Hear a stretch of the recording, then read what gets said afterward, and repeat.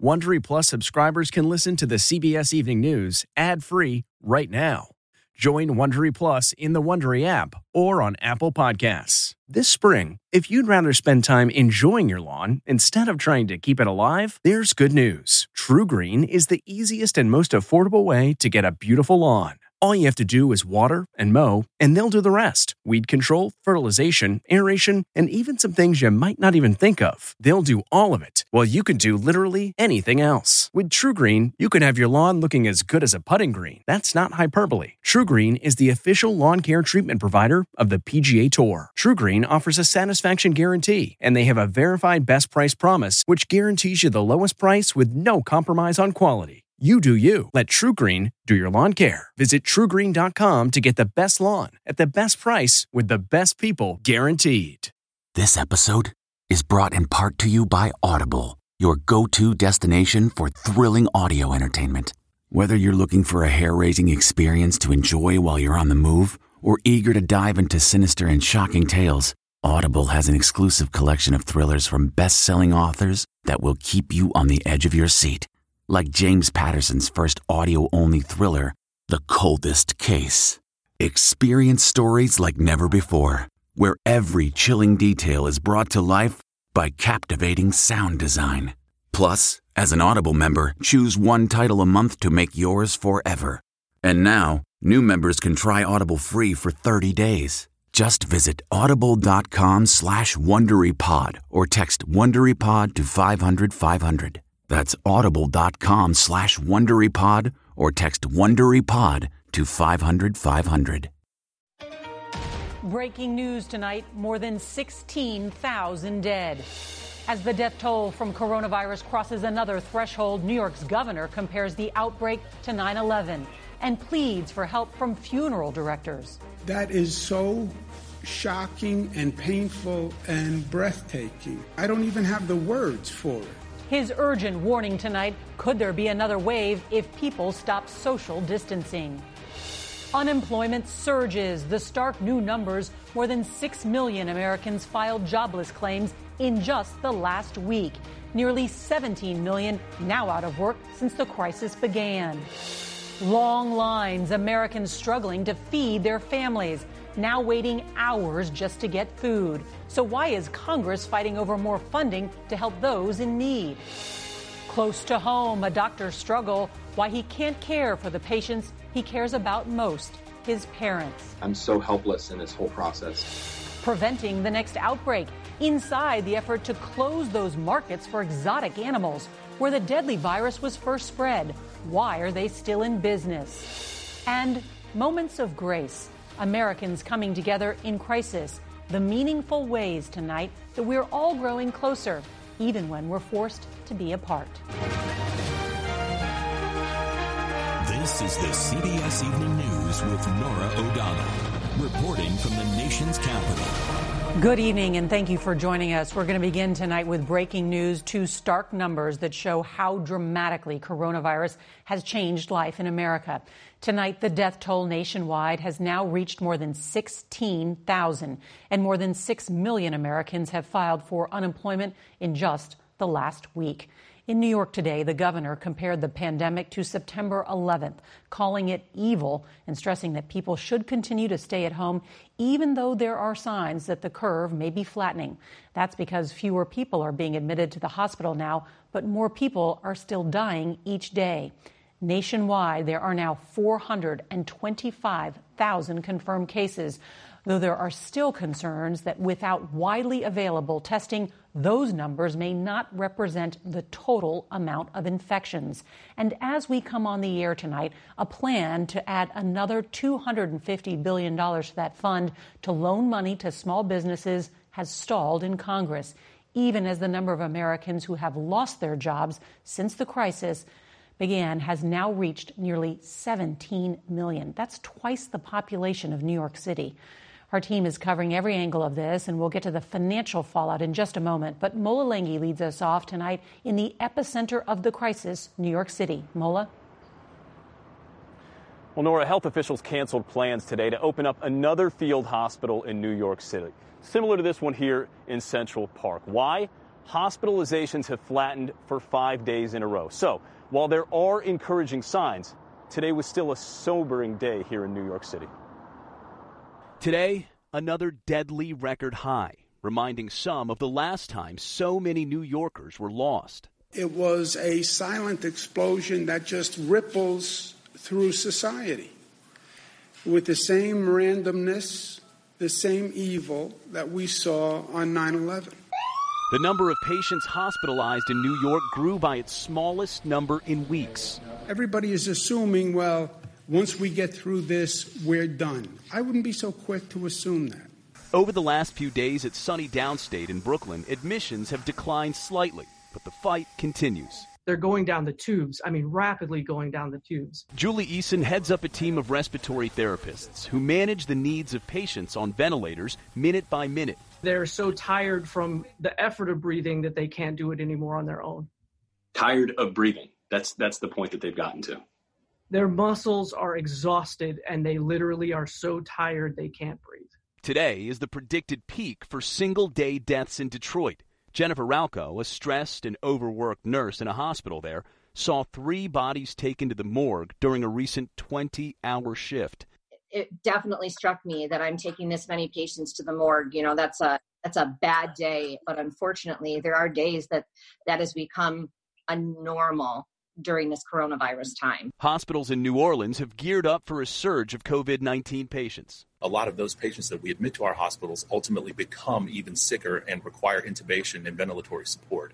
That's new to us. And some news on the source of the first COVID-19 cases in New York City. Researchers at Mount Sinai Hospital have traced them to European and U.S. sources rather than introductions from China, where the virus originated. Dr. Anthony Fauci is looking for light on the horizon. It is very likely that we will progress towards the steps towards normalization as we get to the end of this 30 days. But hopefully, by the time we get to the summer, we will have taken many steps in that direction. A season of change without so many loved ones, including 27-year-old Leilani Jordan. She was a grocery store clerk in Maryland who kept working despite the risks to help her elderly customers.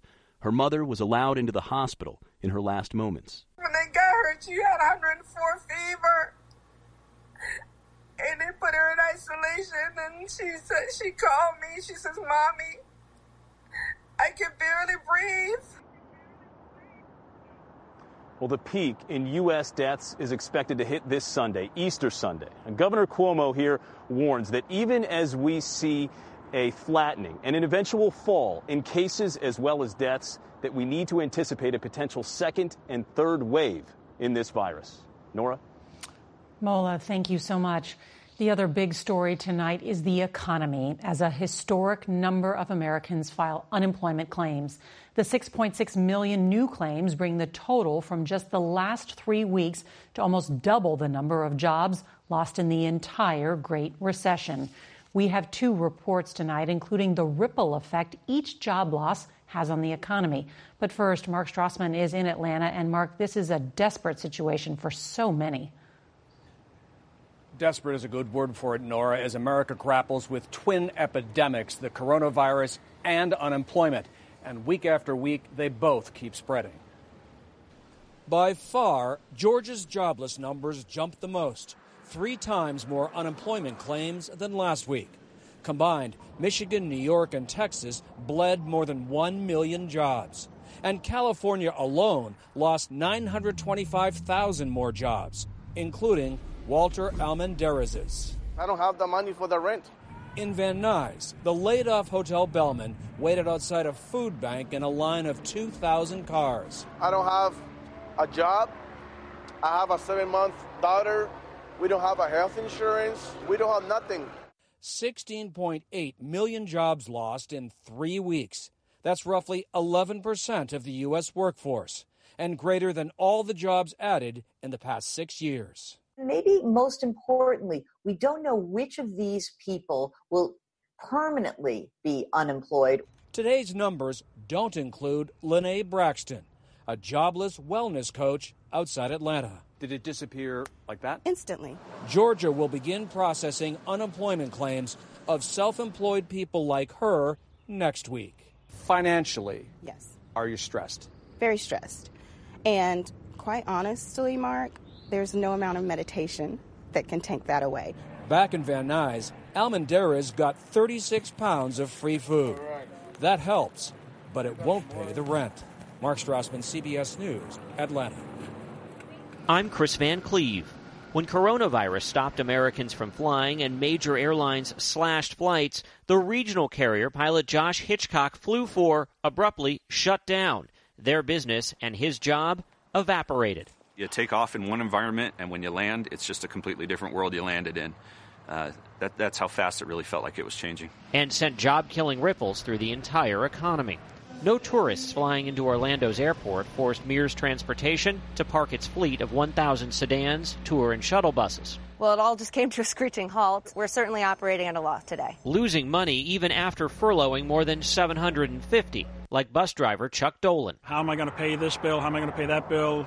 When are we going to get back to work? Well, are we talking 2 weeks? Are we talking 30 days, 45 days? So it was just the uncertainty.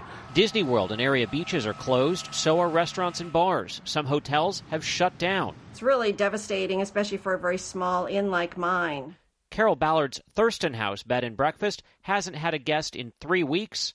Her next booking is in November. The bills don't stop. The electric doesn't stop. The water doesn't stop. We lease this property, so that doesn't go away.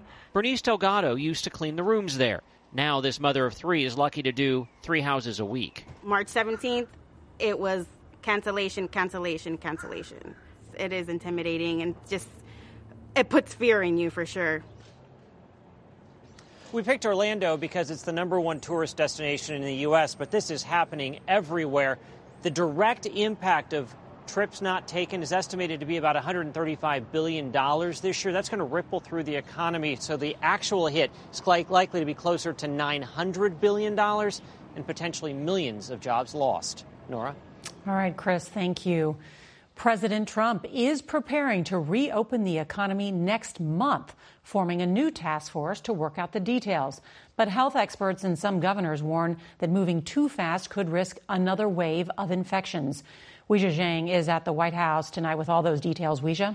Nora, President Trump cannot technically turn the economy on and off, but he can forego or extend the federal social distancing guidelines set to expire at the end of this month. The president is clearly torn as he tries to save lives and livelihoods.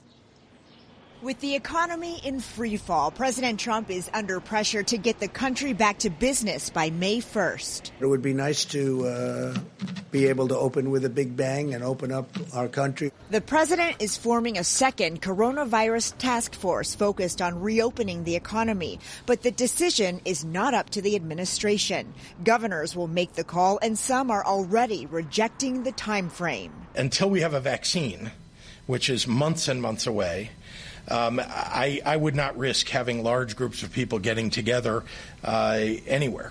Others have warned a hasty return could cost lives. I do worry that if we rush back to work, as some of the rhetoric has implied, you could have a second and third wave of this pandemic. Medical experts say public health has to take priority over the economy. Many can't imagine returning to normal by May without travel restrictions, everyone wearing masks, and widespread testing, which still isn't available despite the president's assurances. We need a whole lot of testing. We need the federal government to step up. We need them to do it quickly. Today, journalists here at the White House had to take that rapid test that returns results in 15 minutes. The First Lady tweeted out this picture of herself wearing a mask, urging others to do the same. And on Capitol Hill, lawmakers are still clashing over that extra $250 billion to help small businesses as Democrats push to add protection for those owned by minorities. Nora? All right, Weijia, thank you. And now to a story that underscores the emotional toll of the pandemic. Tonight, a surgeon from San Diego is unable to treat the patients who matter most to him, his parents. Jamie Yuccas tonight with one family's struggles. You know, I have had a lot of crying spells. California physician Greg Mundus feels helpless. His father has been on a ventilator for 3 weeks at a Missouri hospital. What does that tell you as a physician? Not much good, to be honest with you. And certainly the longer you're on a ventilator, the worse it is. Horrible. horrible. We've been married almost 49 years. This is the longest we have ever gone without talking to each other. The cruel irony is that both of Greg's parents in their late 60s got infected with coronavirus. His father was the picture of health. His mother, Sandra, had underlying conditions and was treated right away with experimental drugs. My dad's on the ventilator, and my mom, who has diabetes and chronic lung disease, is not, which doesn't make sense, right? That early management, especially someone like my mom, probably saved her life. Greg's father could not get tested right away because of a shortage of test kits. By the time he was, it was too late. I literally feel like I failed my dad. You know, like I'm so helpless in this whole process. My son's an amazing person in many ways, and he should never, ever feel guilty. One family, like so many others, clinging to hope. But I do believe he's going to get through this. Powerless to help. My dad is a pretty remarkable human being. His life deserves to be celebrated, whether he makes it through this or not.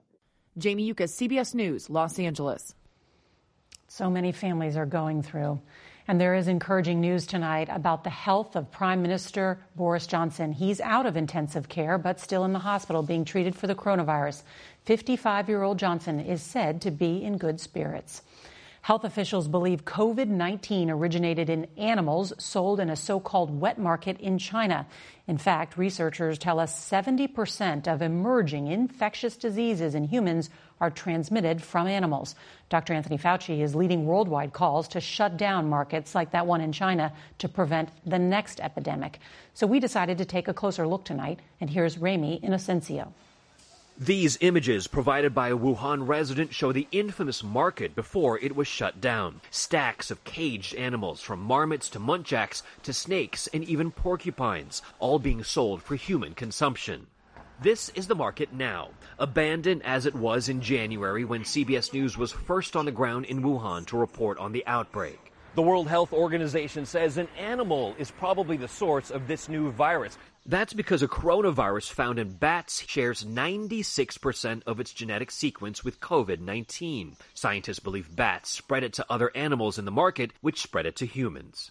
But similar markets around the world remain open, and that's a grave concern. I want the wild animal markets closed. Infectious disease expert Ian Lipkin. If you take wild animals and put them into a market with domestic animals, where there's an opportunity for some virus to jump species, you are creating a super highway for viruses to go from the wild into people.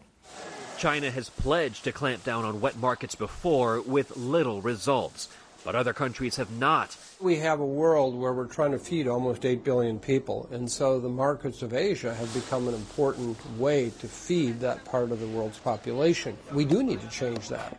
Ramy Inocencio, CBS News, Tokyo. Tonight, Miss England is trading in her sash and tiara for medical scrubs.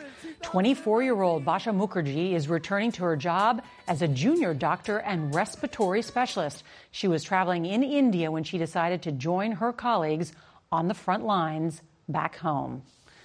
For years, customers at Tybee Island, Georgia's Sandbar marked their visit by leaving money on the walls. Now, with the bar closed, owner Jennifer Knox worried about her employees. So Knox took the bills down and paid it forward to her people. The wall haul came to $3,714. It turns out the bar is a gold mine and a lifeline for its workers. We are living through truly extraordinary times. Officials warned this week in particular would be like another 9/11. Another Pearl Harbor. So we thought it was time to focus on those things that remind us we are all in this together. These are the images we will never forget. Our heroes in hospitals. Thank you, guys. Used to saving lives, not risking their own. But each night, that sound as the city stops at 7 p.m. to let doctors and nurses hear our gratitude. How is it that in this era of physical distancing that we now feel more socially connected than ever before? Through prayer and with music. Imagine all the people. Businesses may be closed, but our hearts have opened to the simple, beautiful gifts of life. To to the realization that the easiest gift of all to give is our kindness. We are embracing our common humanity, that in these United States of America, lending a hand in time of need is how we show patriotism. We rally to fill the food lines and help those in need. We watch with awe our military men and women build hospitals in days and send comfort and mercy weeks ahead of schedule. We thank all our essential workers like those in grocery stores and restaurants. Because while we are united in a sense of grief of what we have lost, we are also united in what we have found. A shared sense of hope that we will emerge from this together. And the world will live as one.